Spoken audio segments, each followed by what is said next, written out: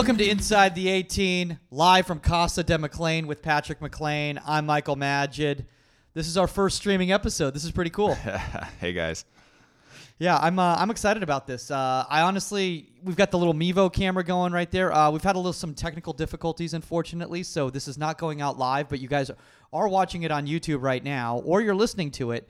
And trust me, we're going to get that worked out, and I think it's going to be pretty cool once we figure it out. Yeah, we're super excited. Yeah. I think it's nice that we've got all these different little options here. We've got scarves on the tables. We look very professional. We got the Inside the 18 Media one. By the way, I don't know if you guys know how a Mevo works, but you actually can use it with your iPad or your iPhone. So I've been trying to figure out the camera angles right here on my own, and it's been quite the experience, so I'm not going to lie. We're working it out. Yeah, we're figuring it out. One day in the very near future, you guys will be like, oh, man, I remember when they started out and they were just doing it, with a banner in the back at Patrick's house, with some lights set up, and it looked like, oh my gosh, like, do these guys know what they're doing? And I said, no, we're just goalkeepers trying to figure it out on the fly. But I'm excited, man. I'm really excited about this next step because I feel like this is kind of the direction that all podcasting is going now, right? Yeah, totally. Yeah, I think it's one of those things where you just need to make sure that the audience gets to see how beautiful you look on camera too. and I'm talking about Patrick. I'm not talking about me because no one needs to see me on camera. Dude, literally what I'm wearing right now on camera, this is not what I planned on wearing. It's just that we're doing this in the morning, and I was just literally, I had my comedy show last night. For those of you guys listening who obviously know that I do comedy, shout out to everybody who's been to one of my stand-up comedy shows. So all three of you guys, congratulations. I love that. We did this early in the morning, and I had to hop out of bed, and I planned on wearing a Camp Shutout shirt to show Stan Anderson love and everything cool that they're doing over there. And instead, I'm wearing a shirt for a brand that is not a sponsor. So I'm not going to shout them out right now, but they could be a sponsor. It could be. Hey, you never know how this could work out. Guys, we have a really jam-packed episode for you guys today. We're going to be talking Ter Stegen, Neuer like you wouldn't believe. Everybody is so excited about this controversy. Everyone's got a take on it. And what we wanted to do, instead of just talking about it, is we want to kind of break down the relationship and goalkeeper union etiquette between the one and the two, all that sort of thing. But the first thing I want to do is, again, stealing from the Cooligans, I want to show love to the people who show us love back. And remember, guys, keep rating, reviewing, and subscribing so that you get a shout-out on the show, too. Let's go to some fan reviews. Remember, contact at InsideThe18Media.com. Go to Apple iTunes over on the website and just click 5 stars. If you don't click 5 stars, I will hunt you down. You don't have to leave a review, but if you can leave a review, that'd be great. You could literally leave a review that says, Michael told me to leave a review, 5 stars, and I'd be down with that. I'm totally cool. We're going to get 15 of those. Oh, dude, I'm hoping. Hey, we're at 95 right now. We're 5 away from our goal of 100. And as you know, once we meet that 100 goal, the next step is to meet that 200 goal. And then the 300 goal. So there's a lot of incentive for you guys out there. No, actually, I think we're going to be giving out some prizes to people. We do have a nice little prize pack that we're going to pick a person at random once we get to 100. We're going to pick one of those 100 reviews. So, guys, 5 left to go. Outside of that 5, you're not in the thing. So you better rush to it right now. All right, so let's get to the first person here. Guys, this comes from King Cam 1923. King Cam. That's a great handle, by the way, dude. Yeah. It makes me feel like Rampage style, like King Kong or something like that. King Kong. Yeah. King Cam. This is why we got to do this on live stream, guys. We can't edit that stuff out. It's staying in. Best of the net. Best way to keep up with where goalkeeping is going. The podcast is an incredible resource, and the chemistry is off the charts! ! So which one of your family members wrote that, Patrick? I think it must have been one of my sisters. I love that, man. I think that's so cool. Hey, you know what? We try to keep it fun with you guys. We try to, not just talk goalkeeping, but also show you case personalities because goalkeeper, like we said, goalkeeper union, it's about, the relationships between the goalkeepers. So thanks, King Cam. Appreciate that. All right, next one comes from John Hollinger 1, and he goes, fantastic resource for goalkeepers. Great guests, hosts, and now a former MLS goalkeeper is part of the crew! ! Wow, that's pretty big time. I'm not going to lie. I feel a little honored to be sitting next to Patrick here.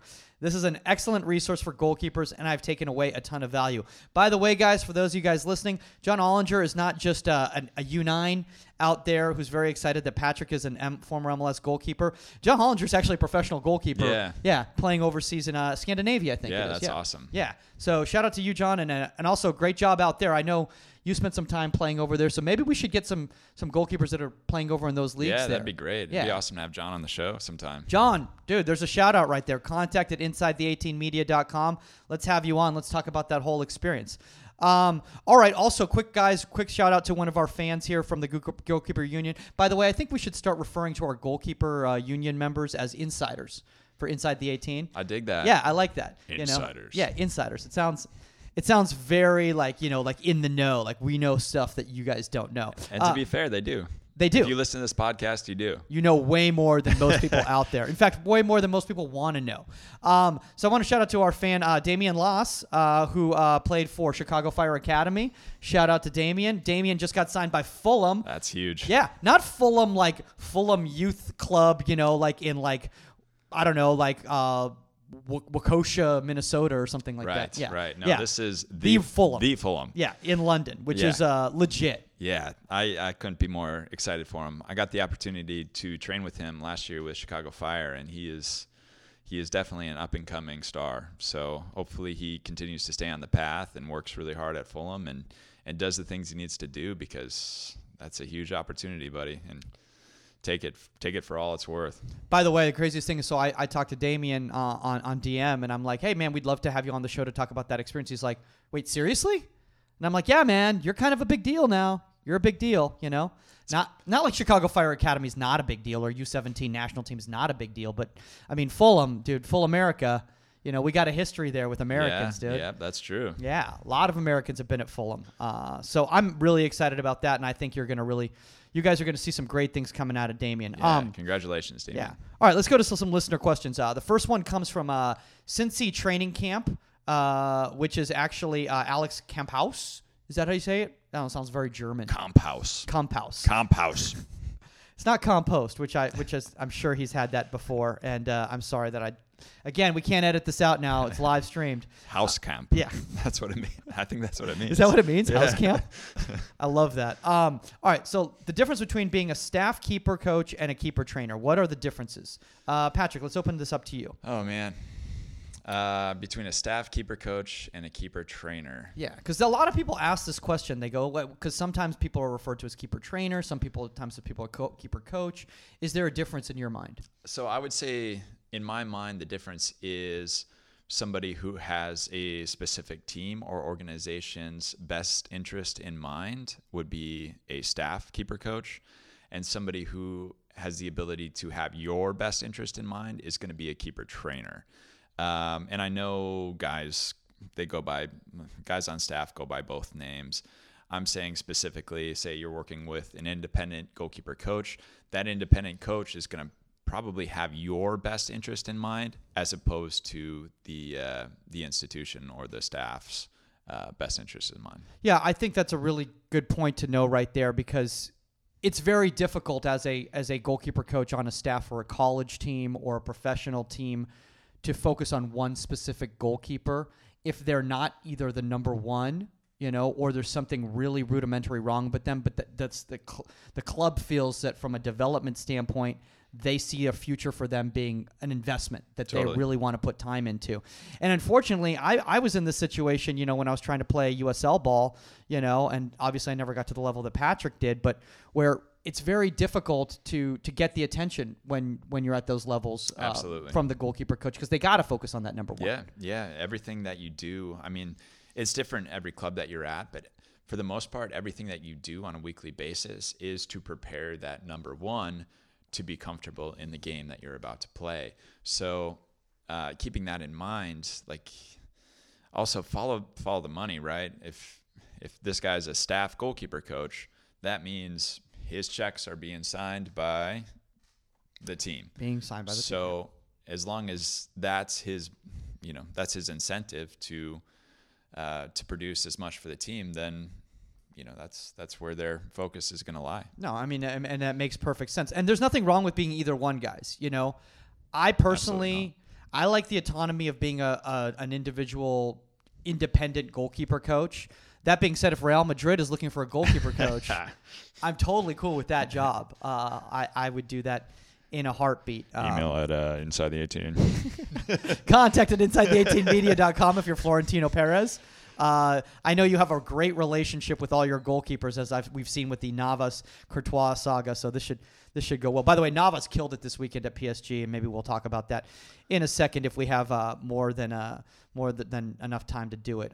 We probably won't. Anyway, all right. Let's move on to the next question. This comes from I apologize if I'm butchering the name here. Samina Abad.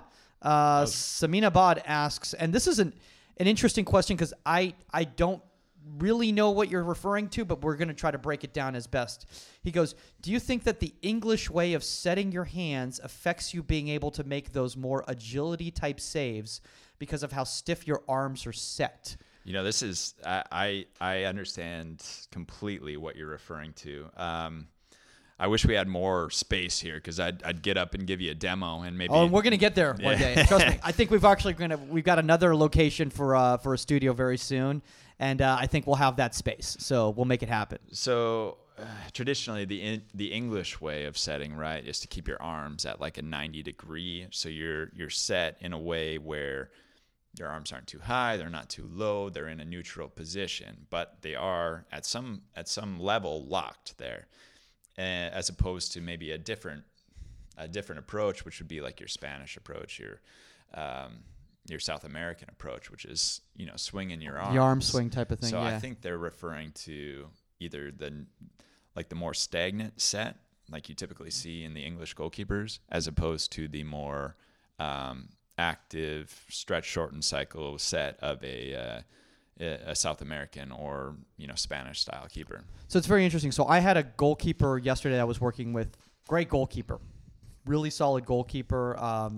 Man, he's like 5'7" and he's 12. I hate him. Wow. Yeah, he's going to be about 6'6". He's a big time keeper too. I hate him now too. Yeah, he's playing academy right now. Really good future. Maybe there's an MLS team he's working with. Anyway, I don't want to talk about it right now too much. But I don't want to put him on blast. But basically, he's so athletic that he doesn't need the arm swing to get still that push off. Some of the smaller keepers who, let's just say, their reflexes aren't just quick, they feel they need to do that in order to generate that movement. I talked about this with Todd Hofford at Real Salt Lake, and you guys will be hearing that episode in a few weeks coming out soon. But basically is that no matter whether you go with an arm swing or you start with a stagnant position, once the shot is hit, your hands have to be in a forward shape, right? I 100% agree. I think I spent so much time analyzing this stuff as a youth too, because, you think maybe it'll give me a fraction of a second of an edge on the shot, which is, as you goalkeepers know, is sometimes all it takes between you making the save and you not making the save. So what I landed on in my head and in my own play was kind of a hybrid, where I'm not dropping my arms all the way back where they're going behind, say, my hips, but I'm keeping a little bit of that swing to generate that power while still keeping them in a forward above in front of my hips position, because ultimately as far forward as you catch the ball is as much cushioning as you're going to get when that ball comes in, and it's going to help you really absorb the impact. So that being said, I landed personally on a hybrid. Yeah. So, I mean, honestly, one of the things that I want Samina to hear is that, there's no right or wrong way. It's personal preference. I mean, and I talked about this with Todd again, is that, he'll train 3 different goalkeepers at the professional level, at the MLS level, and they'll all have completely different set stances in regards to their hand shape and where their starting position is. And none of them are wrong or right. It's about what works for them and their body shape too, because your physical attributes are going to play into this as well. Yeah, and depending on what coach or who you're talking to, some coaches do feel there is a right and a wrong way. I've worked with coaches who have been very specific about holding that shape, not generating that that extra power, because they think that it takes an edge of your cleanliness away from your movements. So speaking about that, I want to talk about that because the arm swing is very popular in the German game, in the Bundesliga especially. And two goalkeepers right now who are kind of in the news. Both do it. And it's fascinating. And that's obviously we're talking about the Manuel Neuer, Ter Stegen, controversy that's going on right now. I'm sure everybody's heard the news in this past weekend. Ter Stegen called out Neuer in regards to not getting any games and, his form and all sorts of stuff. Neuer came back basically saying, hey, you're breaking goalkeeper union rules. There's unwritten rules basically when it comes to goalkeeper union. And it's tough, the relationship between the number one and the backup. So I kind of want to talk about that in a more general sense today in the topic of the day as opposed to just Neuer, Ter Stegen. But first, let's just start. Just get it off the chest. Let's get our personal opinions in regards to this controversy. How do you feel about it, Patrick? Why don't you start this one? Okay. So here's my thing. They're both very good goalkeepers in form. Okay, and they're both very high level goalkeepers.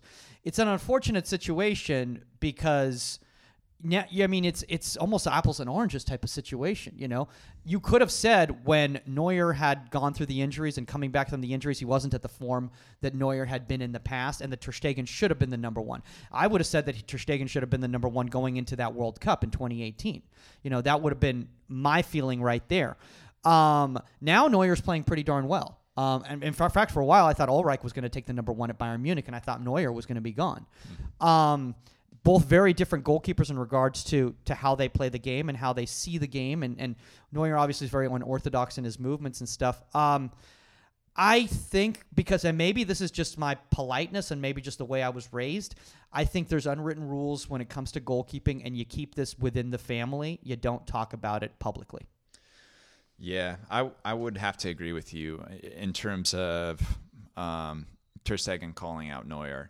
Now, you got to see it from Ter Stegen's point of view. Like he is crushing it. He plays for a great team, one of the best teams in the world. I mean, he's doing really well. He's got to be frustrated. Like he's got to be, what can I do to change my fate, to change my situation? And sometimes, and I've been there too, is sometimes you just don't choose the best method of how you approach that. And I think this is a perfect example of him just not choosing the best method. And I mean, honestly, what you're doing on the field, what Ter Stegen's doing on the field right now, that's got to be putting questions in coaches' heads. Absolutely. Because he's killing it. And for me, that's what you got to do. You just got to keep killing it. You got to keep killing it. You got to be, oh man, Neuer had a bad game this game. Well, maybe we should give Ter Stegen his chance. Yeah. And I mean, that's Jogi Löw's call in regards to as being the manager for the German national team is what he wants to do. Obviously, he's had Neuer, take him to such ridiculous heights. I mean, Right. Neuer was a Golden Glove winner in the World Cup, and I mean, he's been at the highest of levels. And I mean, not saying anything, Ter Stegen's obviously at Barcelona and he's killing it over there. There's that veteran thing. I don't know what's going on in the locker room. I don't know what kind of leadership Neuer brings. He's a little bit older than Ter Stegen. If I was Jogi Löw, I'd probably, because this is a tough call. I mean, do you give Ter Stegen lighter games in qualification, Euros qualification, or in friendlies? Because that's almost a slap in the face too. It's like, well, cool, man, we're playing San Marino. Why don't we give Ter Stegen that game? And then you go like, well, dude, I mean, I could be out there playing against, no disrespect to San Marino, but I think I honestly could be out there for the German national team, and I think they'd still do fine against San Marino. Yeah, I mean, it's tough because we're all super, super competitive, which is why we listen to stuff like this, which is why we do everything that we can to gain that edge. And if they're going to give you a game, then you got to take that game. And listen, I'm super pro Neuer because I've had the chance to talk to Neuer and to get to know him a little bit. And see, this is why we have Patrick here. I can't say that. I'm literally just some jackass on a couch who's like watching YouTube videos and being like, man, he sounds like a cool dude. Yeah. And he is. He's I'm sure Neuer's not watching this, but Neuer is as cool as he seems. Oh, we'll share this with Neuer. We'll send this. What if I share this with Neuer like on direct message? He's gonna be like, this is the biggest spam I've ever in my life. Yeah. Yeah, that's not going directly into his inbox. No, probably not going directly into his inbox. He's like, Adidas like contract or like Inside the 18 random podcast from the United States. I don't know about that. So. Yeah. He's he's as good, as down to earth as he seems, and not that has anything to do with his situation on the field, but Ter Stegen, like, he looks like the good guy in this scenario when he's playing well and the team's getting results. I mean, he looks like the good guy because he's saying, well, let's be a team. I mean, he's the good guy in that scenario, and I think that's just one of those unfortunate things where a guy's just too frustrated and doesn't know what to do, doesn't know how to get his shot. And that's the result, and of course it gets blown up all the way over to the United States here. Yeah. So I mean, if we're getting it here, then it's everywhere. No, I'm kidding. Goalkeeping is very popular here. So is the sport of soccer or football or whatever you call it. Football. Fußball. That's how they say it in German, right? Yep. Yeah. Fußballspielen. Are you German? A little bit. Okay. Yeah, little German. Yeah, he's 25%. A little German. Yeah. Oh, there you go. 100%. Ancestry.com, guys. Promo code. No, I'm kidding. That'd be awesome. 100% American. All right, so let's define that for people out there, because you've been in this situation, obviously at the higher levels. What should the interaction be in a positive environment between the number one and the number two? This is one of those trickle down effects, and that's my take on it. Because if you have a coach that pits you against each other, then you're going to be at each other.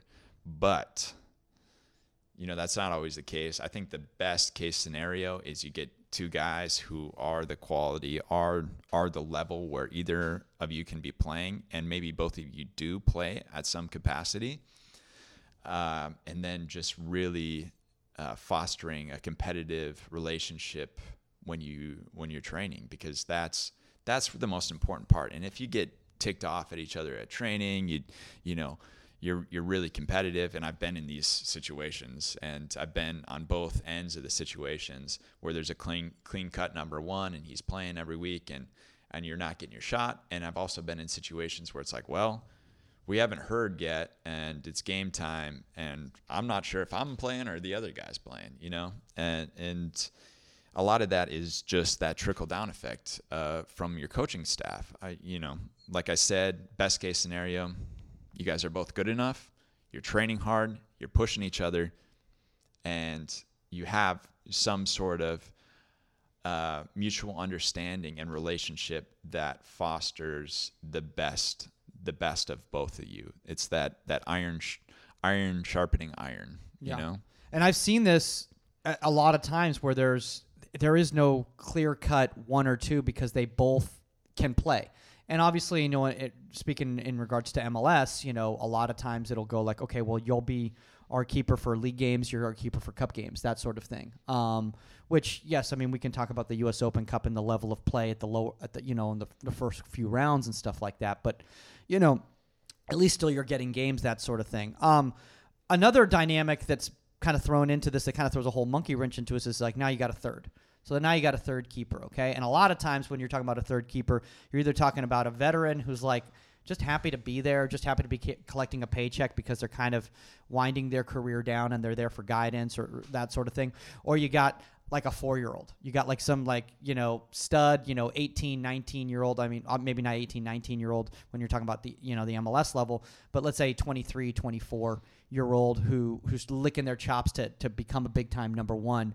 And what's their say in this whole thing? Like, hey, shut up and just keep learning from us, or like what's the deal? Yeah. Okay. I mean, pretty much every situation that I've been in, proper keeper etiquette is to, if you're the number 3, just shut up and work hard and learn what you can from these guys, and maybe there's some opportunity that you get to play at some point. Maybe one of the 3 guys gets hurt in front of you. All of a sudden, there's a red card. Now you're in. I mean, I've been in that situation. So you just never know. And all you can do, and what I keep coming back to, your controllables are you can work hard, you can do the right things in training. And if you're a young guy, use that youth, man. Like, use that youth for all it's worth. Get games with, if you're in the MLS, get games with the USL team. Really try to build that resume, because ultimately the resume that you have on the field is what's going to dictate your opportunities. Even if you're grinding and you're crushing it in training every day, it's really, really, really important that you get games, because that's the toughest part, is the number 3 is to get games. And some coaches are more apt to allow you that developmental side of your game where you can go on loan. And different clubs, it's different because there's more opportunity. But I think that's crucial. Yeah, I mean, one great thing obviously with MLS is, a lot of MLS teams have the MLS 2s, so you can go play for an MLS 2. And if they don't have an MLS 2, they have a good relationship with a lot of USL, either championship or 1 sides. And then sometimes, if you're young enough, you can still play with the youth setup too. So there's nothing wrong with that. I want to say that in my career, I've been a solid number 5. I'm a great number 5 because I'm never complaining. I'm just happy to be there. I pick up a lot of cones, a lot of balls, always have the bags with me. Very solid in that number 5 position, where basically whenever else is training and they're like, we're doing finishing drills, they're like, oh, who's that dude who's not getting paid, who's just here for some reason? Let's throw that guy in. Cannon fire. Yeah, I'm the cannon fire guy. I love doing that. It's a lot of fun for me. I get a workout. It's like not having to go to the gym.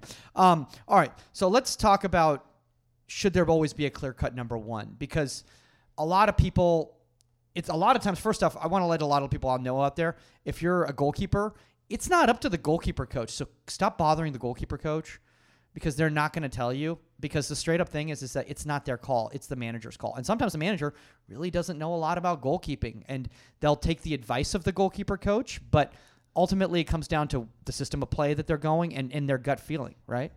Yeah, that's 100%. I really don't even need to add anything to that, because that's just how it is. And there's very, very few clubs where the goalkeeper coach has that sort of authority. Yeah. I mean, unless the goalkeeper coach is also the head coach, which is, I mean, it happens every once in a while. I mean, you'll have a guy who'll train. All right, it doesn't happen very often. I mean, maybe look, it's like small schools and small, at the levels that I play at, it happens a lot where they don't want to pay for those extra paychecks. All right, so what I want to do right now is, because we were talking about it in regards to the Ter Stegen Neuer situation. Patrick, have you ever seen anything like this from you in a personal standpoint? Guys, and how did people react to it, basically? So on a personal standpoint, I probably, for the majority of my MLS career specifically, would have been more the Ter Stegen in this situation. And I personally have never gone out of my way to call out, a guy in front of me publicly. Privately, yeah, I mean, there's definitely been situations where I've been very, very competitive and maybe too competitive, to the point where it maybe it didn't help the team. And so from a personal standpoint, I haven't seen it too much. Like, it's kind of rare, because when you do hear about it, it's pretty public like this, and you that's just not the sort of relationship that teams want to foster. And I don't know who Ter Stegen's PR guy is, but I feel like I'd be livid. I'd be livid. I'd be like, dude, haven't you had any sort of media training whatsoever? Like, this is the last thing you do. Plus, we had a situation recently where I'm straight up going to say it right now. I think Bill Hamid has been blacklisted by the U.S. Soccer. Oh, yeah. Based on his comments about Brad Guzan during January camp in regards to, where he feels he fits into the picture. And nothing negative to be said about Bill Hamid as regards to a goalkeeper. I think he's a great goalkeeper, and I think he's got great attributes and stuff like that. I just think that you can't, it's just goalkeeper etiquette, and we talk about it, and I think that's what this episode's going to be called, is goalkeeper union etiquette, because you want to present, even if there is some sort of animosity inside the club, you want to present a facade of a connected and together team. And that was one of the issues that we had with the whole Bruce Arena situation and Jurgen Klinsmann situation in regards to U.S. soccer, and I'm just using U.S. soccer as an example from a full macro standpoint, is that there were issues in the clubhouse. Right. Yeah. And what that does, and it's really unfortunate, but what that does is it shows a chink in your armor, right? Like as a team, it shows a chink in your armor. It shows that not everyone is united in your battle, in your pursuit of winning World Cups, winning championships. Like that shows weakness, in my opinion. Yeah. And I want to bring up this right quick because we're like, well, we're all talking professional. We're talking professional. I know a lot of you guys out there listening are not professionals. I would hoping every single person out there is going to be professional at one day. And if you keep listening to this podcast, you will absolutely do it. I'll give it like a guarantee sort of thing. So like you're going to have to give me a percentage of that paycheck. Anyway, what about the youth level? Because is it a different dynamic at the youth level? You know, in my experience, it is a different dynamic. I mean, you don't have any media platform to like call out. I mean, I guess you could do it on social media, but then you just look questionable. I don't know, dude. That slow like student newspaper, I think it was pretty big time back at Cal Poly. Yeah, no, it wasn't. I'm sure they're all listening right now. Like all the editors from Cal Poly Slow, like, what are you talking about? That was the most cartoonish, by the way, movement. That was the best. No, I think the dynamic is different, and it's tough because, like you said, even if the professional coaches, professional managers aren't 100% keen on goalkeeping and don't know a whole lot about it, then you can expect that your youth and club coaches probably don't know that much either. So, you know, in that situation, I would say they're gonna try to award guys that are working hard, because I've been in that situation where I've been trying to break into, you know, say a team that was ranked higher in youth soccer, and I was trying to break in, and sometimes there's more politics involved in youth soccer, which is crazy. What youth? Wait, politics and youth soccer? Are you kidding me? Oh man, nah. That could be an episode. Yeah, that absolutely, dude. We could have so many different DOCs on here to like rant and rave about that, and then parents will have a completely different point of view, and then like the kids will have a different point of view. It's fun, guys. Youth soccer in the United States. Come and join. It's great. Listen, the best advice that I can give to anybody who's in a situation similar to this is work hard. Do the right things. And I know I say it again and again and again, but if you work harder and you do the right things, the universe is going to take care of you. The universe, God, whatever you choose to believe, putting that energy into what you do will come back to you. Yeah, I think that's a really, really good point. But one thing that concerns me is getting a number one at the youth level and just having one dude or one girl, you know, playing the entire time. I'm not a fan of that. I think the youth level is for development, and you should be playing different goalkeepers. You should have second and third teams as well at your club too, and give them games there too. I 100% agree. I mean, these guys are too young. There's such a long journey between them where they are now and reaching potential. And it doesn't matter as a coach what you think their potential is. Maybe they think differently. And that's really what it's going to come down to for them. And I think everybody should be given, especially at that level, given a chance to prove themselves. Yeah, I think that's the number one thing that you need to hear that as youth coaches is make sure they're getting reps, because otherwise, again, most of these people will not ever be professionals, but you know what they will be is they will be people in the workforce, or they might work in soccer in other facets, like myself right now. You know, clearly, you know, the LA Galaxy were not knocking down my door, because every time I trained with the LA Galaxy reserves, Siggy Schmid was looking the other direction. Literally, that's what would happen. I was like literally training with them, and he'd always be like talking to some dude over on the other side, and I'm like, Jurgen Klinsmann's shooting on me right now, because like Jurgen Klinsmann would come out and train with us. That's pretty cool. I mean, he was like, you know, older, but I'm still going to say that I shut down Jurgen Klinsmann. Anyway, I think we've summed this up. Basically, is, you know, goalkeeper union, you know, keep it on the inside. Work hard, do your job. It's not your responsibility. Develop a good rapport with all the goalkeepers on your team, because ultimately it's not them, it's the coach's call. Yes. Yes. And anything could change at any moment. And you know what? What goes around comes around. So if you're a jerk to that number 2 as a number 1, or vice versa, when the situation flips or you're at another club and the same situation is happening and you're on the other side, karma's going to get back at you. And it does. Believe me, it does. I've been on both ends of it. So. Yeah. All right, so let's move on into the week in goalkeeping, and I want to keep it kind of on the Neuer Ter Stegen tip, because everyone's like, all right, so now you've broken down this whole controversy. What's the big deal? Who's in form? Well, the problem is they're kind of both in form, aren't they? Yeah. They're both doing really well. I mean, it's tough. Like I said earlier, you just got to keep putting those questions in your coach's head, because you're crushing it. Neuer's crushing it. The thing is, Neuer's older, and he's been doing it longer, and he's had a lot of success. Yeah. Makes sense. Yeah. I mean, so let's start with what's fresh right now, and that's yesterday's game, the Champions League game, Barcelona versus Borussia Dortmund. By the way, it's so weird because Christian Pulisic's not at Dortmund anymore, but I'm still a Dortmund fan because he was there for so many years that I became a fan of Dortmund. I know all these players now and stuff like that. I'm like, oh look, Achraf Hakimi and all my friends, Mahmoud Daoud and all of them are out there. Julian Brandt, yada yada. It's almost like cheering for the underdog in a sense, because although Dortmund is just steamrolling like 90% of the teams, they always get against Bayern Munich, and it's always like, hey, are they going to do it this time? Are they going to take down the Bayern Giants?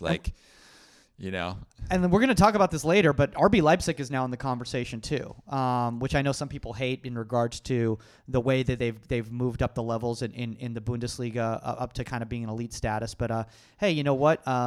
When you haven't, energy drink money, I think anything's possible. So let's break down Ter Stegen first in this Dortmund game. 0-0 result, as we all know. A lot of that had to come down to Ter Stegen.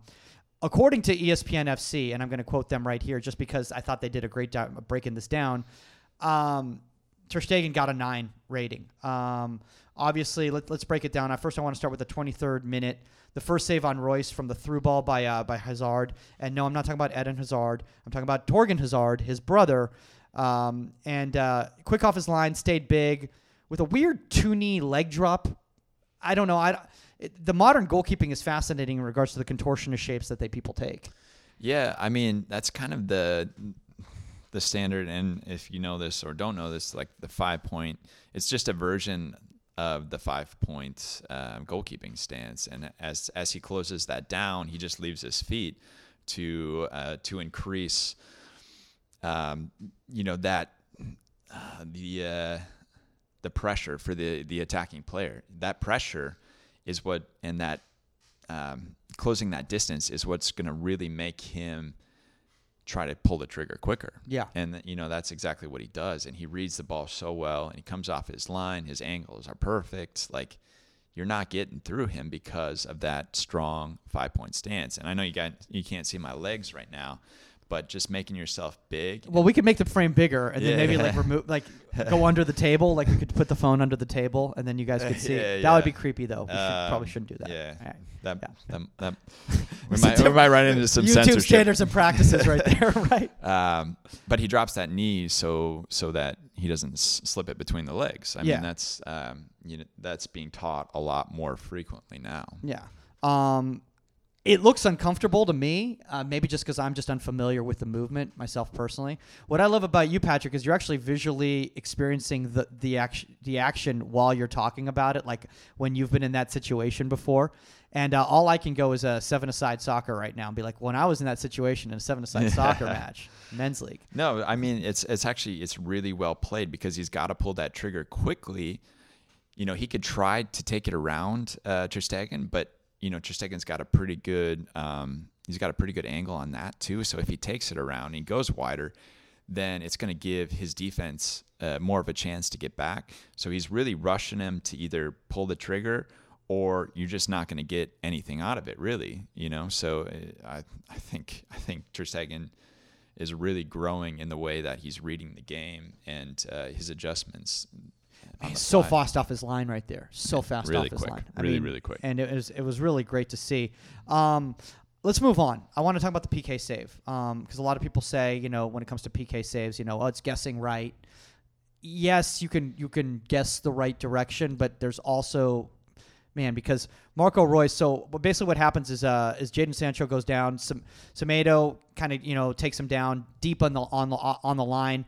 Jadon Sancho, man, that kid is such a beast. It's ridiculous.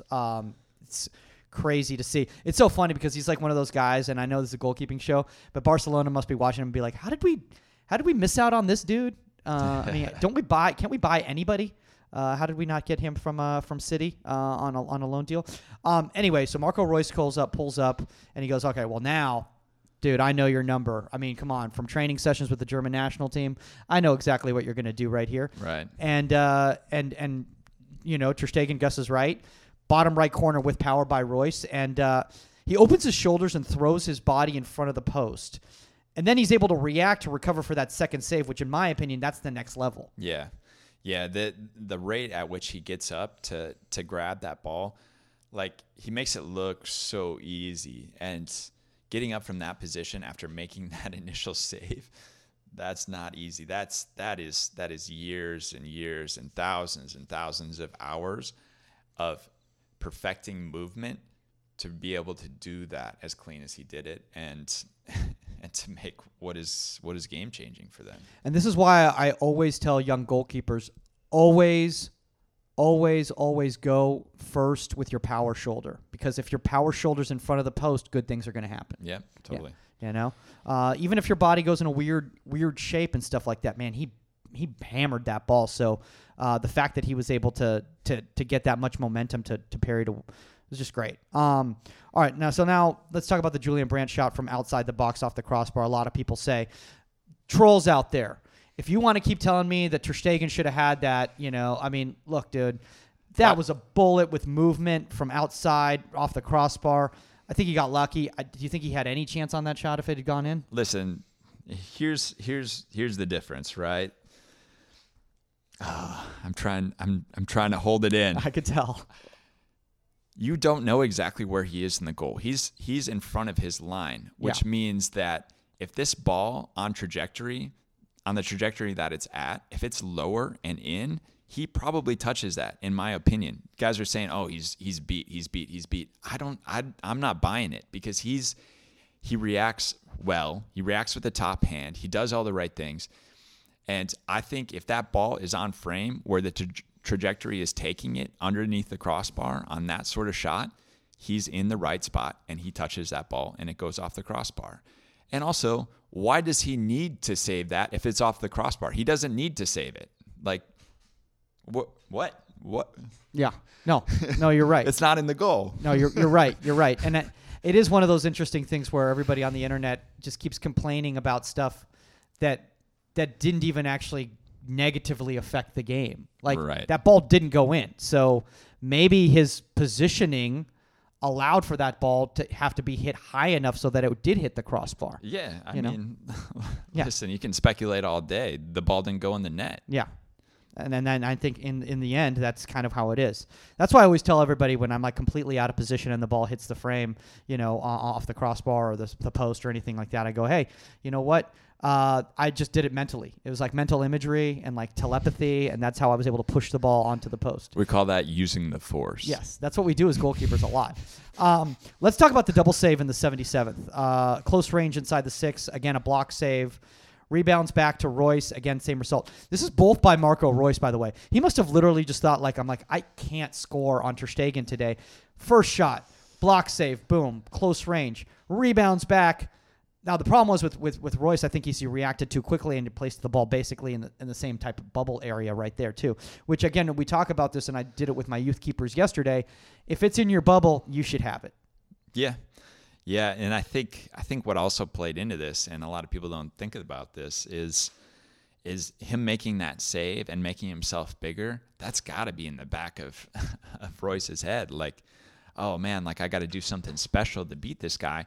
And the more you get the offense, the striker thinking, the better it is for you, because the more he's got to think, the less he's going to focus on scoring the goal, which perfect. Hey, another perfect example of him closing down the space, making himself big, doing the right things, and really covering that bubble. And oh, man, I mean, you're in the striker's head at that point, and that's what I saw from me watching it. From what from my point of view, my experience is he's thinking, I got to do something special with this, when really he doesn't, and sometimes that's the difference. Yeah, and I think when you've got that confidence as a goalkeeper, it really does get in the striker's head. I think personally, totally.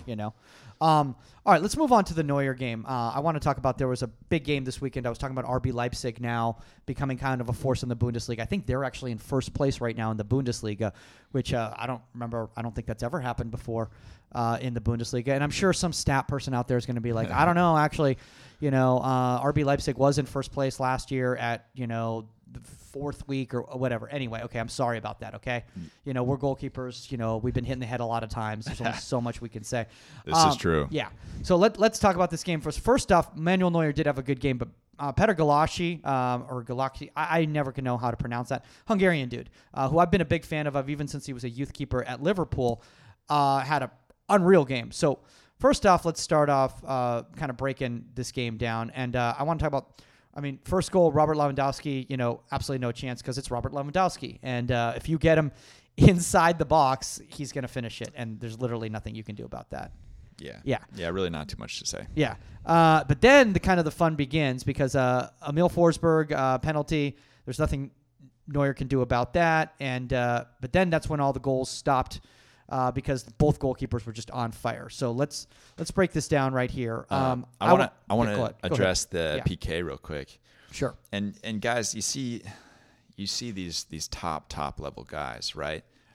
Now pay attention to how often they go the wrong direction. Like, it's not very often, and that's because they're doing their homework. They're reading the body language of the player. They're reading their run up. They're reading their hips. Like, they're giving themselves the best chance to make this play. And Neuer goes the right way, and he's at full stretch, and this still goes in. That's when you just shake the striker's hand, because there's if it's placed and with power, and you just physically, there's nothing you can do about it from such a close distance. It is what it is. Like Patrick was saying, by the way, I love the fact that you're like, they usually go the right direction, because it just makes me think how bad I am at PKs, because I never go the right direction. I think I've saved like 3 or 4 PKs in my whole life, and every single time I think I can remember them all vividly, because they're such a big deal. One happened last year. I think 2 happened last year. I had 2 PK saves last year. Yeah, pretty big time. One moves on to the finals of the playoffs. Yeah. Guys, competitive men's league. You can't get any better than that. All right. Let's move on to Nordi Mukiele from the right side of the box. This was a bullet across the goal that Neuer got fingertips to. And I want the kids to watch this on how Neuer follows the flight all the way through the motion with his head tilt, keeping his eyes directly on the redirection, because I think that's one of the issues with a lot of young goalkeepers. Once they make contact, especially with shots at pace, is they kind of feel like that's it. They don't actually follow through with the whole motion, and Neuer does. Yeah, guys, and this is why training your eyes is just as important as training your body. I mean that full-heartedly, because you don't think that Neuer is doing a bunch of hand-eye coordination stuff, because the reason that stuff is so effective is a guy like Neuer, who's 33 now. He should be tempering his actual on the field wear and tear, hitting the ground, that sort of thing. But what he can do is he can keep his eyes and his mind sharp. And this is a perfect example of him doing the right things in that regard, and making a great save, because he's able to follow the ball that much better. Yeah. And it's that, guys, it doesn't have to be a big type of thing. And I don't know if the camera caught that. I really hope it did, because that's what I look like when I do it. It was special. It's just a slight movement, just an angled movement. So it's just a slight tuck, just to make sure that you're following all the way through, and that can make the biggest difference completely in those situations. So let's move on. I kind of want to talk about this, the 60th minute, okay? This is the Manuel Neuer that we know and love, the unorthodox Manuel Neuer, but it's the reactionary Manuel Neuer that sometimes you just got to improvise, you know? And Marcel Sabitzer from the 60th, he's outside the box. The ball's got, for lack of a better term, junk on it. Yeah. Is the way they like to say it, how the kids will say it properly. This weird shoulder swat away as the ball swerves direct at him. I think it's because the ball was moving and it was going away from him, and then it started veering inside, and he just had to react. Yeah. I 100% agree with that. I mean, these situations are so much harder than they look, and you would not believe how many goalkeepers that ball beats like crazy because they're not used to having to react to this sort of dip and swerve and drop.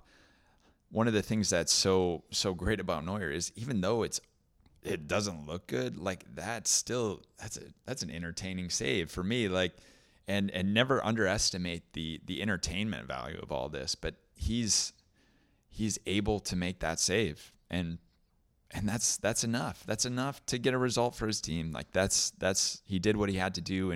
And granted, if that ball drops to, you know, an oncoming forward, maybe we're having a little bit different discussion of, oh, well, could he have redirected it out of bounds? Can he have done this? Sometimes you can't. Sometimes you just can't, and it's out of your control. And you do the best you can, and you make the play. Sometimes that's enough, and unfortunately, sometimes it's not. You know, I'm not gonna lie. I've had that ball beat me before, and it's one of those things where the team looks at you and they go like, dude, what the, but I'm like, you have no idea because it's all happening almost in slow motion to you. You're like, oh, what? Yeah. And that's why those guys are paid that money, to be able to hit those kind of balls. Totally. I mean, my gosh, I think the first time somebody hit a ball like that on me, it might have been it was either in college or PDL. Yeah. And I was like, I've never seen anybody hit a ball like this before. Yeah. See, I'm going to take you guys way back, right? So my dad built a soccer goal in our backyard out of an old swing set. We just took all the parts out of the inside of the swing set. We threw a net over it. Like, that was my goal. And I used to spend hours and hours and hours out there. And I used to make my parents either play goalkeeper, or they would have to shoot on me. And so my dad, in his older age, is not the most athletic guy.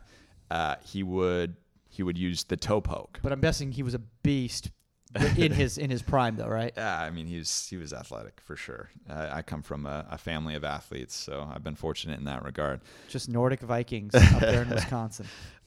Anyway, he could only toe bash the ball, and if you're familiar with toe bashes, they fly similar to this. They're very unpredictable. You never know what they're going to do, and I really credit him in my ability to deal with some of those to his inability to hit a proper shot, you know? And I mean, sometimes when you're training for things like this, sometimes the most unorthodox things end up helping you down the road. That's a great story. So the fact that your dad never learned how to strike a ball is fantastic. He was a football player. So that's what I'm going to do. I'm just going to try to find goalkeeper coaches that don't know how to strike a ball, and then just hire them for the goalkeeping academy. And then that way the kids are prepared for anything, because they're like, yeah, I don't know, dude. That dude doesn't know how to hit a ball. Just give him some steel-toed boots. Just Doc Martens out there. That's how they strike balls. All right, let's move on and let's talk Petr Galeshi, because he had some pretty big time saves here. Unreal. 77th minute, Kingsley Coman with a looping ball back to the bar. This is a tough ball, because this is one of those situations where the ball's moving so slowly, and a lot of goalkeepers, especially at the youth levels, they give up on that ball and they go, oh, it's going over. That's why you go back to the bar, guys. You never take a chance, right? Because he keeps following it, and it drops early, and he's lucky, because it drops early, that he's able to push it off the bar for the save wide. And do you feel that the footwork was the key here? Yeah, 100%. I mean, And this is why these guys are where they're at, because they've seen so many of these situations. They've seen so many of these, the flight of the ball. Like, unless you've been in that situation and you've put in your 10,000 plus hours, then situations like that, maybe you write it off and it goes in the net, and now your team loses. cover everything you can, put in the work, because the way I see it is your team is putting in the work constantly, and it's your job to, I mean, we have a lot of jobs, as you guys all know, but ultimately your job is to keep the ball out of the net. And he does all the right things to make sure that his team stays in the game in this situation. And there's just there's so much to be said about that. And I think he had an unreal game. Dude, he was amazing. And I think he's been one of the better keepers in Bundesliga for a while now. Although shout out to Zach Steffen, because I think he's going to be in that conversation soon, because Dusseldorf's going to have a lot of shots on them. I mean, no disrespect to Dusseldorf, but there's some powerhouse teams. And when you got teams like Dortmund who just have such kind of firepower, it's going to be tough. All right, let's talk about that last one. This one is one of the ones that I brought up. By the way, shout out to Bundesliga English that completely took down the post that I put on Twitter because apparently I infringed on copyrights. Apologize for that, Bundesliga. I was just trying to show the kids why proper positioning is so important. This was essentially one of the last kicks in the game. Joshua Kimmich, great dangerous ball into the near post. That Galashi's well-positioned. He's balanced.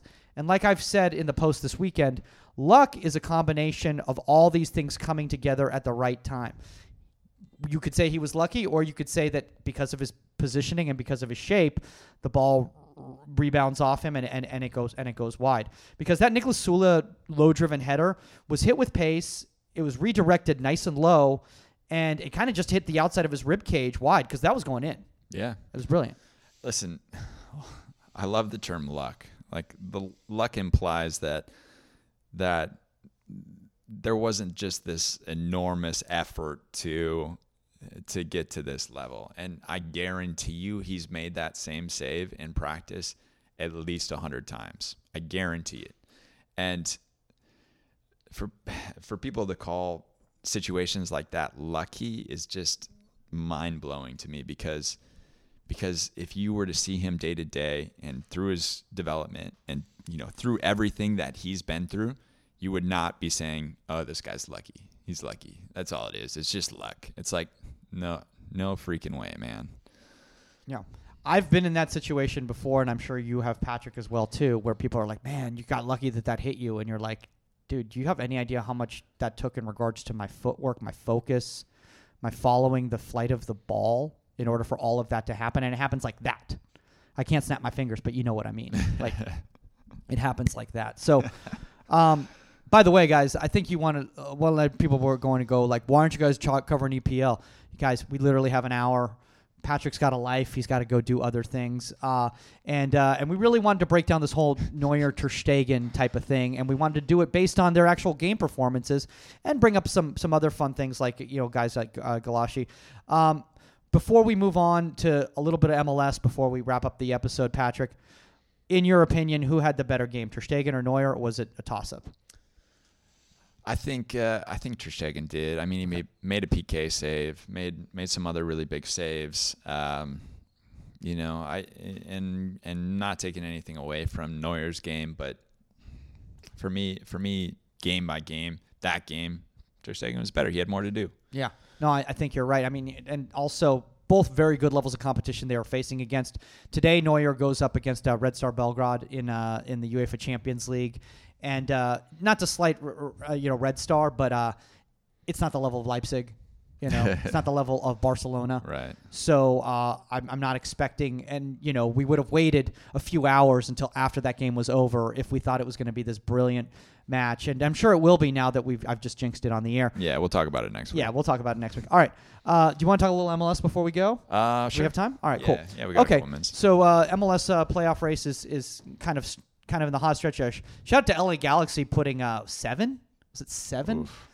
On Sporting KC this weekend? That was quite the game. That was unreal. And we should have talked about that. That would have been. Yeah. I mean, that's tough. I felt bad for Tim Melia in that one. That was really tough. And I hate to break down goalkeepers in regards to when they get hung out to dry like that. So, let's move on to something more positive. I want to talk about Sean Johnson, and I want to talk about the form he's been in lately. I think he's really making a good, strong case with the U.S. national team based on how he's been doing in MLS. Another great performance against San Jose Earthquakes this weekend.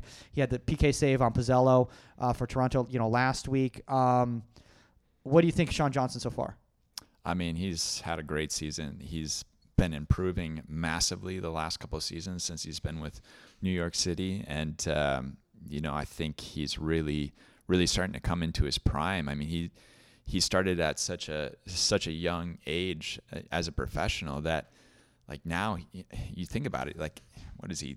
He's almost 30. Like, is that it? Yeah. Jeez, man. Like, he's been doing this for such a long time, and I think he's really starting to really come into his own. And I've been really, really impressed with, everything that he's been doing lately. By the way, for those of you guys unfamiliar out there listening to this or watching this right now, Patrick actually is familiar with Sean, not just from a level of regards to watching him, but he actually competed against Sean. Totally. Yeah. And he's a great competitor. He's a great guy. Like, I'm happy to see the level that he's accomplishing right now for New York. And, I really wish those guys the best in their playoff run, and as they try to push for a championship. I mean, that's a tough race, out there in the East Coast. I mean, obviously the West is stacked as well too. But both, that's what I love about MLS, just the parity.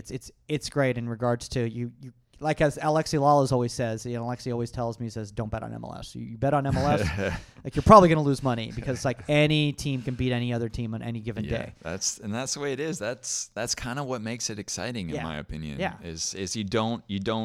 And granted, there's some forerunners, right? Some front runners, in like Atlanta and LAFC's form in the last year or two has really put them in a different kind of category. But a lot of these games, like, it could be this really tight 0-0 tie, or Galaxy could beat KC 7-2. That was one of the I don't even know what's going on right there, and I'd be scared to death to be the Peter Vermeer's locker room, because he scares me. Yeah. So I have a feeling that was not a fun time. All right, let's break down real quickly these saves for Sean Johnson this weekend. Christian Espinoza, a rocket in the early second half. This is one of those situations where you steer, you don't take a chance of trying to a catch, because it's hit with such pace, and again, it's there's knuckle on the ball, so you don't want to try to take a chance of trying to catch it and having it go through your hands or spilling into a dangerous zone right there. So he makes the quality decision to kind of just push it away wide. How'd you feel about that?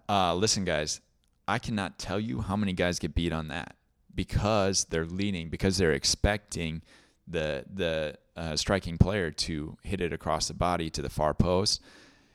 He just thought, okay, maybe I can catch Sean leaning a little bit here.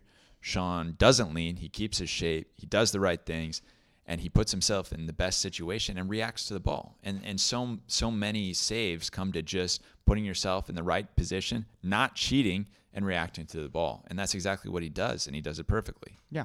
And that's really at the end of the day, guys. Hey, live to see another day. And yes, you gave up the corner, but hey, what the risk, outweighs the reward in that regard, in my opinion. Let's talk about in the second half before we finish up this episode, because here's the situation. And dangerous balls, in my opinion, coming from corners that are low and driven. Those are I'd much rather have a looping, bending ball inside on a dangerous ball than have a ball that's driven low into the ground, because now it becomes foosball, basically. Yeah. It's just dudes like just with their feet flapping around everywhere. Yeah. And Magnus Eriksson plays this ball in the 46th. Johnson holds his ground on the point-blank save off the foot of Guram Kashia with a reflex hand, which that you guys don't realize how fast that happens. Yeah. I mean, and listen, that happens 3 feet from where it happens exactly, and it's probably in the net, and that's nothing against Sean. It's just one of those bang, bang, bang plays, and for him to put himself in the right situation, to keep focus, to be doing all the right things, and then to make the save to help his team continue to win that game. I mean, that's exactly what we're there to do, and the execution on this play is great. We talk about that window, and he does an excellent job of protecting that window and the window that he's in, and he's in the right window. Yeah, that's half a goalkeeping. Before we go, Patrick, why don't more teams play that ball in? why do more teams play the long looping ball in? It just depends. I mean, it depends where your strengths are. That ball is tough, but if you can put somebody out in front of the post, sometimes you can do a good job of preventing it. It forces them to go further. I mean, it's all tactics. It's all, it's all a game of chess and cat and mouse and what you can get away with. Yeah. And I think that's a good way for us to wrap up this episode right here, because it is a game of chess, and we also have games that we have to play, and that's called the game of life. So we have to move on and do other things. Guys, we're going to try to get the streaming thing figured out as soon as possible. YouTube gives a 24-hour window before you can actually start live streaming on a new channel. So we promise you guys, and we're going to be putting up tons of content on the YouTube channel. We might even be putting up different clips of these episodes, up on Instagram, on social media, once I figure out how to do that, or once maybe we can sit, ask,